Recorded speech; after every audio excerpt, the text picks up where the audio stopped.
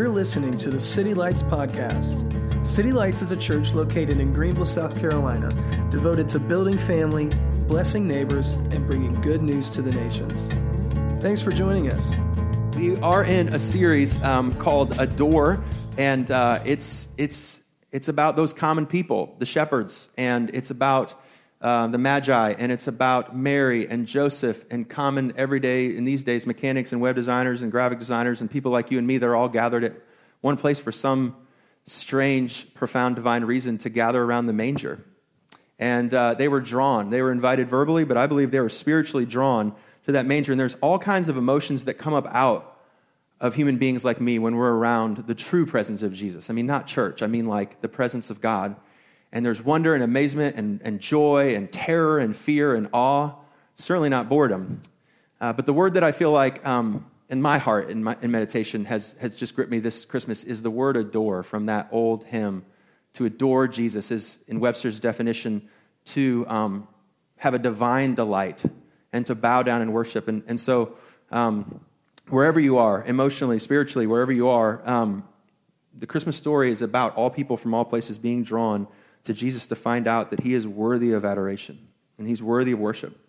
And so if you're new here or haven't been around so much on the holidays, I want to make a few baby introductions to you.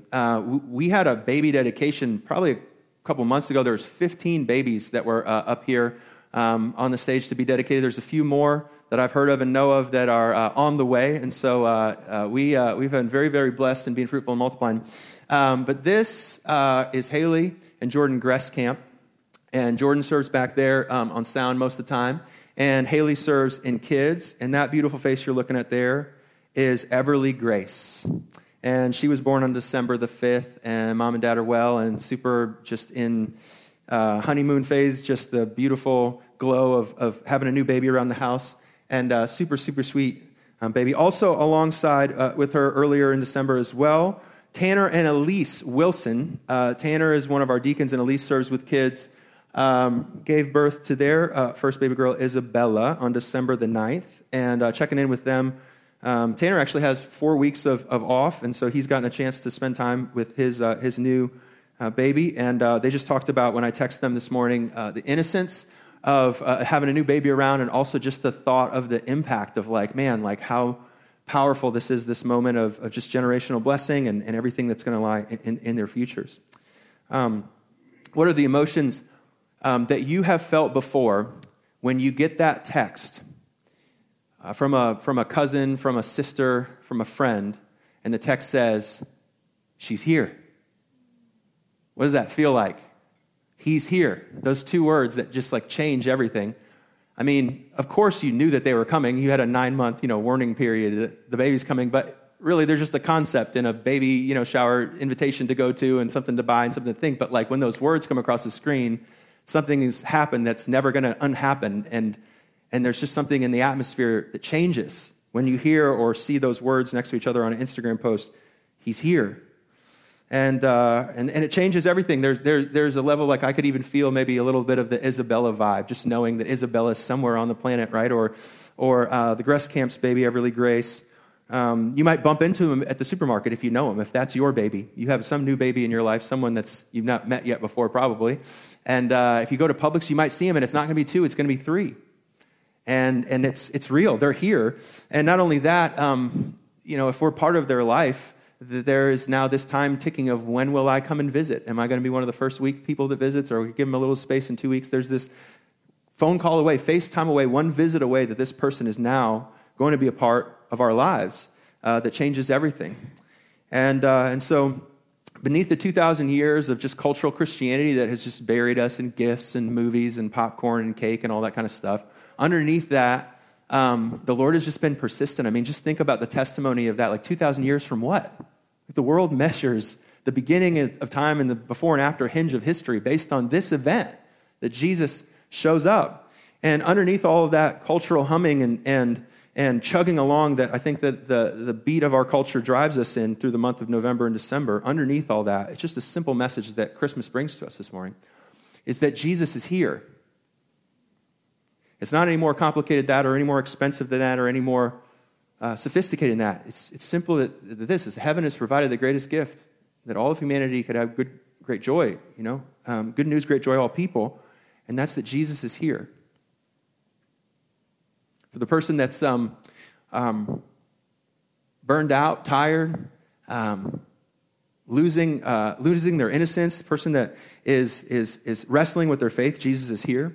For the person that's been too busy to even stop because they're raising all the kids and doing all the things and spending all the plates, Jesus is here. Jesus is here is a message that means that he's in Greenville. Jesus is around us. And the older you get, the more you realize that not only is Jesus a real person, a real thing, but evil is a real person, a real thing. That evil is around us. And evil's in our town and in our city, and there is deep problems and heartache and racial tensions and futures unknown economically that go on locally and nationally. But none of that matters more than the fact that Christmas says Jesus is here. That Jesus is here, the message of Jesus here is that he's not just out there, but he's in here. That across the aisle right now, the person next to you, the relationships are not completely whole, right? That the marriages have frictions, that the friendships have distance, that intimacy is a challenge, it's an uphill thing. That there's brokenness within the relationships, even in this church, the body of Christ. But that's not more significant than the message that Jesus is here among us. That Jesus is around us, and he's among us. And not only that Jesus is inside you. If you've accepted Jesus, if you've been baptized and been born again in Jesus, that Jesus is in you. The line of evil, it crosses across political divides and age divides. The line does not play favorites. The line of good and evil draws straight through the central part of every human heart in this room. And you and I have sin that we still are wrestling with and still contend with, but that's not as heavy and as important as the fact that Jesus is in you and Jesus is here. So this word adore, it captures all of the emotions from multiple locations and multiple Enneagram types and multiple emotions that would catch us in 2022 of wonder and terror and joy and amazement. But it all comes down to adoration. And there's different characters we've been looking at. Timothy did a fantastic job opening up the series talking about Zechariah and Elizabeth and how their despair got turned into wonder because of their invitation to Jesus. And last week we looked at the shepherds and the first instinct. I mentioned last week of those in the room that struggle with anxiety. Anxiety oftentimes I think is just humanity waking up to what's really out there. The shepherds had terror because they saw God. God is real. And the idea of meeting face to face with God is a terrifying thing because life's terrifying. And it wasn't for the mercy of God that shows the face of God in Jesus. We would have terror, but their terror is turned to joy because of what they see in Jesus. And adoration comes out. And lastly, we're here with Mary and Joseph, this teenage pregnancy. And I know that there's a Hallmark card somewhere that says that God is not the author of confusion. I can't find that anywhere in the Bible because if I'm Joseph, I'm pretty confused. And if you're confused today, there's good news and great joy for all people in this place, for the confused and the distraught and those that are in despair and those that are terrified of what their life might bring today and tomorrow. To bring them to adoration, it's this message that heaven announces that Jesus is here. The angels confirm it and tell us what this means, that Jesus being here means that a Savior is born to us. That Jesus here means that we look into that manger and find a Savior for all people of all nations, which means this, first and foremost, that Jesus is an unwelcomed Savior. Nobody invited this guy. He was born in a manger in the margins of our life, and he chased and followed you before you ever chased and looked for him. And he uninvited himself. He uninvitedly made his way and interrupted our history and your life. And if that young life leader came and called you, or you ended up showing up at church with a friend, or even if you were born on the front pew, but all of a sudden your father's faith made sense to you, that wasn't you choosing Jesus, that was Jesus choosing you. He came into your life uninvited. And secondly, that it makes us, the fact that he's here, unsuccessful sinners, that he was not only born, but he died and he raised, and he gave the greatest gift exchange, the greatest white elephant gift ever given, his life for yours. Anything that you had to offer, which is nothing, which is sin, in exchange for everything that he has. Spirit for sin. Your future for his future, his family for your family. He traded lives with you and made you an unsuccessful sinner. And then it has nothing to do. You were, what does John say? You were born of God. It's not by man's decision or your dad's decision. It is by God's decision. And lastly, that because of this, there is an unending sonship, that this is the firstborn but not the last. And so this is the question that I have for you, the intentional question we always ask, intentional question for groups and friendships and long walks with tea, is if a heaven is come to announce to you today that Jesus is here, I think it would ask you today, then where are you? If Jesus is here, then where are you? Are you far off? Are you far off? Is your faith just kind of going through the motions, like those shepherds that are just faithfully tending their sheep, but not encountering Jesus? Cold to the touch, spiritually.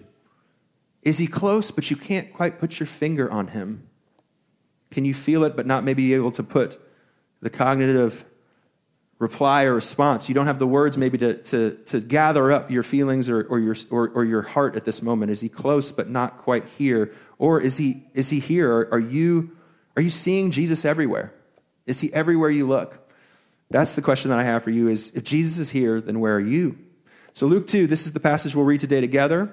If you join with me in Luke 2, it says, "In those days, Caesar Augustus issued a decree that a census should be taken of the entire Roman world.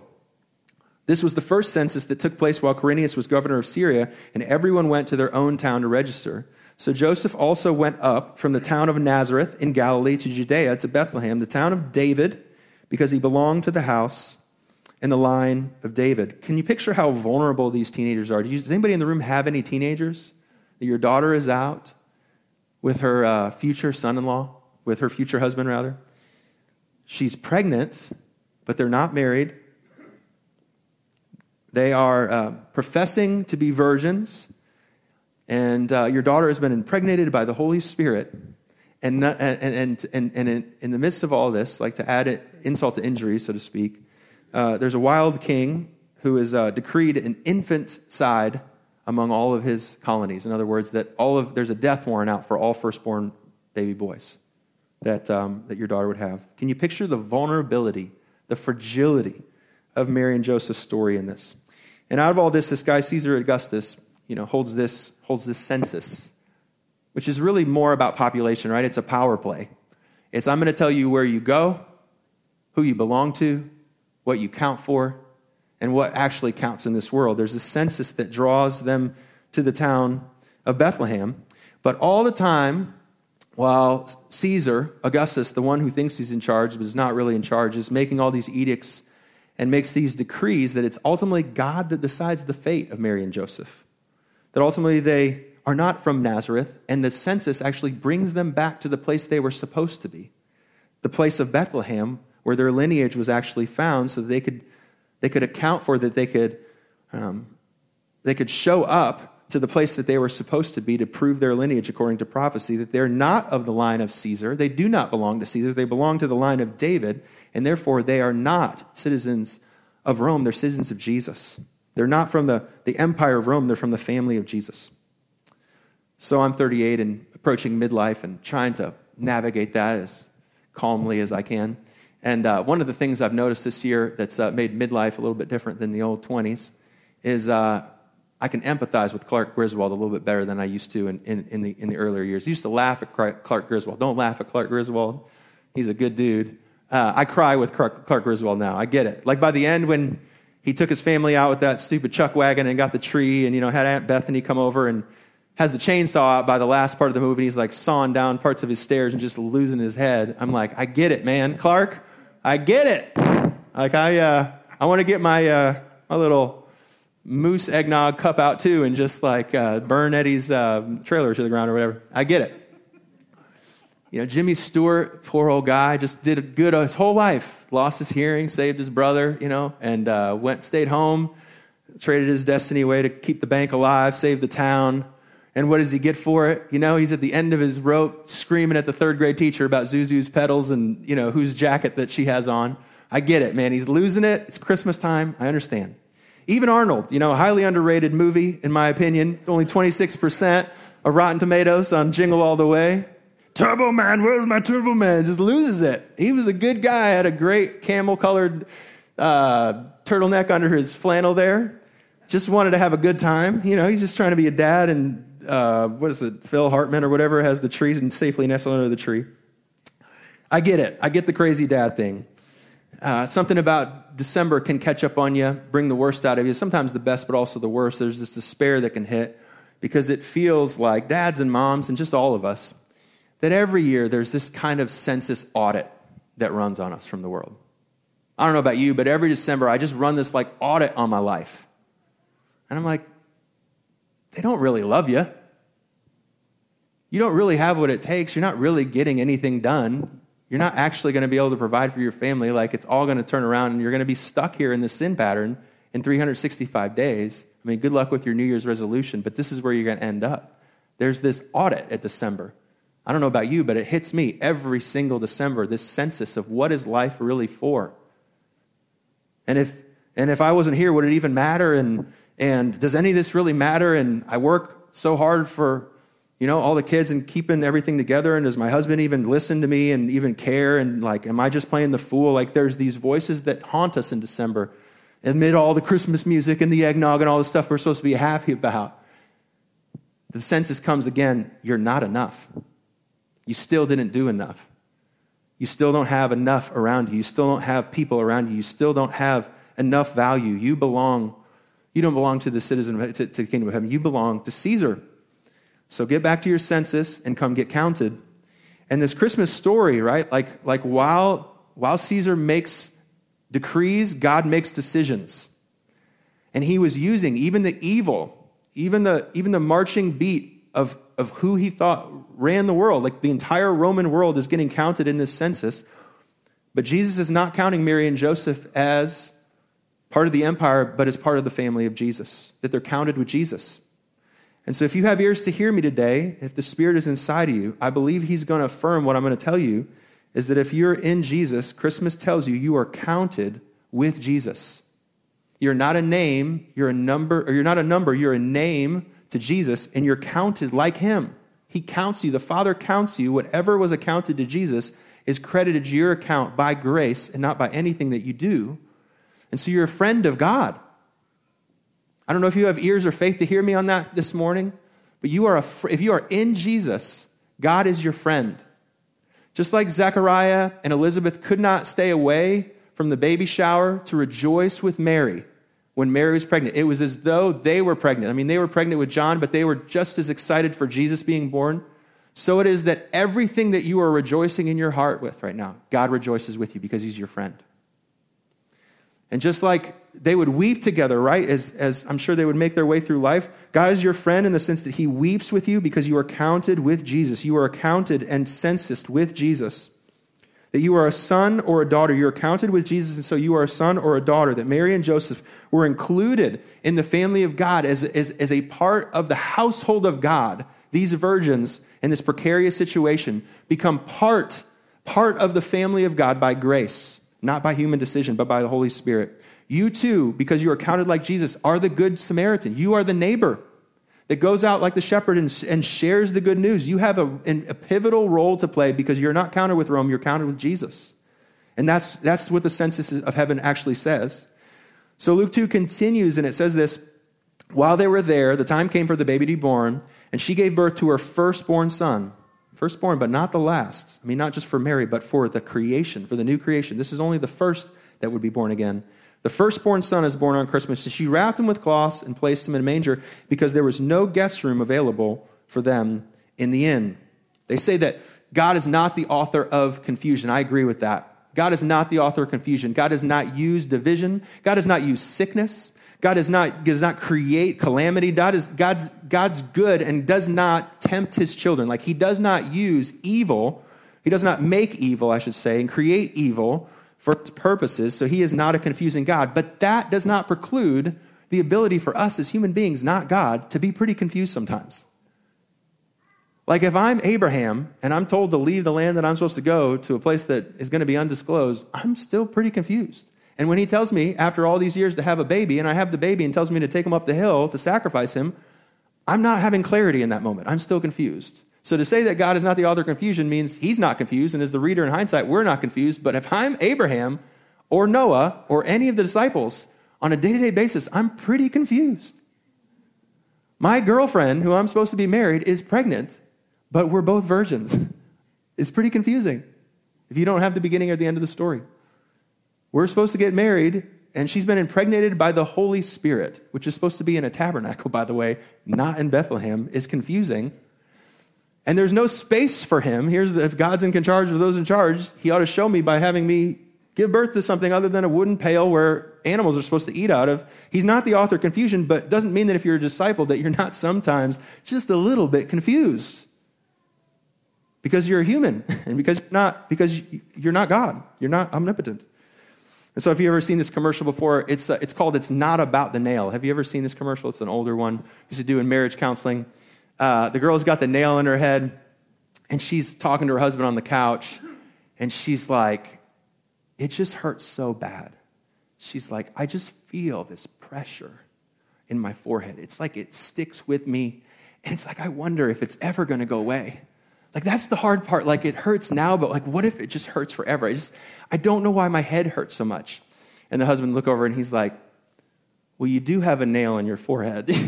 He's like, I kind of think that some of that might have to do with it.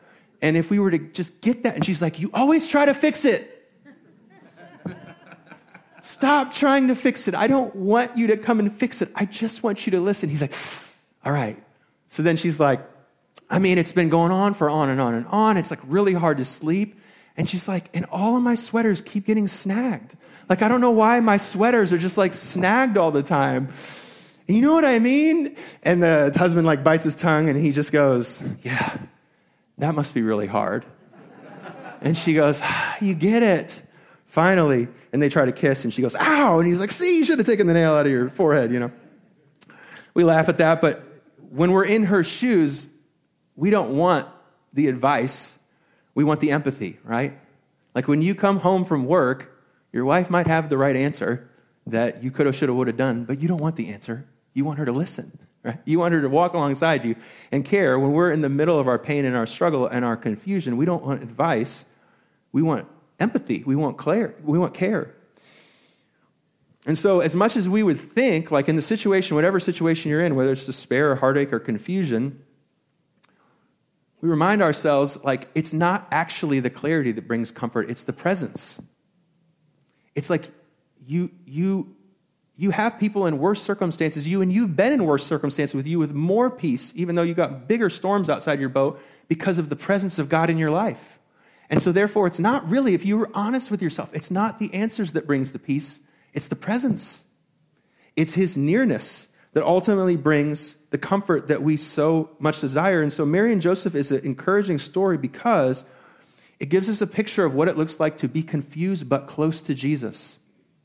There is peace in her heart. It says among all the responses, I love Mary's response at the manger of adoration. It says she treasured these things like a mother would do. They were often amazement and wonder and hooting and hollering and celebrating, and she just had this treasuring feeling in her heart, confused as you possibly could be. I could not tell you a story more confusing from a biblical perspective, right, or a human perspective than this person, right, than Mary and Joseph, but yet she's treasuring with joy in her heart because she's close to Jesus. And so I could preach to you this morning, and you could preach to yourself. It's not about the clarity that you need. It's the closeness that you need. To seek the closeness, to know the closeness of Jesus. To know the closeness of Jesus, you would rather be hated by 1,000 enemies, but be a friend of God and have peace, right? Tell yourself that. You'd rather have less, but have Jesus. You'd rather have the storms on outside and giants on the hills in front of you, but you know that you are where God has you. You walk away with peace and not chaos because of the presence of Jesus, because his proximity is in your life. To know that the plan that you have in front of you, you can look back with a clear conscience and know you did nothing to stray and nothing to abandon, right? And that you would rather be fruitful in doing something he's called you to do than successful at something he hasn't called you to do. You'd rather have Jesus. You'd rather be close. So it closes up in this, Luke 2, verse 8, and there were shepherds living out in the fields nearby, keeping watch over their flocks at night. An angel of the Lord appeared to them, and the glory of the Lord shone around them, and they were terrified. But the angel said to them, don't be afraid. I bring you good news that will cause great joy for all people. Today, in the town of David, a Savior has been born to you. He is the Messiah, the Lord. And so the translation that I have for this passage, when I'm reading it just in my heart and my spirit, the words that I hear ringing out of this passage from heaven and ringing in this room today is that Jesus is here, that he's here, that he did not take your lack of permission to come into your life as his response, as his answer. That he came into your life unwelcomed, however old you are, could have been 12 years old or right now, that he continues to interrupt your life because he's good enough to do so. That he is knocking on your door, consistently persisting. He is rejecting your rejection. And he has made you an unsuccessful sinner. If Christ is in you, then you have everything that Christ has. Now, today, you have his life and his peace and his wisdom and his joy and his forbearance and his kindness. They are all yours in Jesus because he took everything that you deserve to give you everything that he has. That he that knew no sin became sin on our behalf, that we might become the righteousness of God. He took your past to give you his past. He took your future to give you his future. And he took your present to give you his presence. And he is dwelling in you today. And there's an unending rollout of the Christmas season, 2,000 or 3,000 or however many years that it is that the Lord is going to measure out in his sovereign will to bring the good news of Bethlehem to the nations. And he's not failed in doing that. There's 3 billion people on the earth celebrating today about this good news still 2,000 years after. And so the question is, if the announcement from heaven today is that Jesus is here, then the question for you and for me is, then where are you? If you feel cold and distant from the Lord today, remember that when the shepherds encountered Jesus, they were far off. They were in no man's land, faithfully walking alongside, doing what they were supposed to do, diligently caring for their sheep, but not encountering the presence of God. And it was God that found them, not them that found God. That God broke in and invaded heaven and earth right there in front of those shepherds for no other reason than favor, than grace, because he decided to choose them for that. And so heaven splits open and grace comes down onto these shepherds. And their terror, their absolute terror, is transformed into joy because of what they see and because of what they hear in Jesus. And so your emotions, like God gives you emotions because you have emotions. And God can use all of your emotions, but he cannot take your silence. If you go look in the book of Psalms, it's one of the longest books in the Bible. If you go look at them, there's every emotion in the book, from despair to apathy, to longing, to guilt, to shame. Like every emotion in the book is registered in the book of Psalms because God's the one that put those emotions in the book of Psalms, and God's the one that allowed you to have the emotions in you because he has emotions.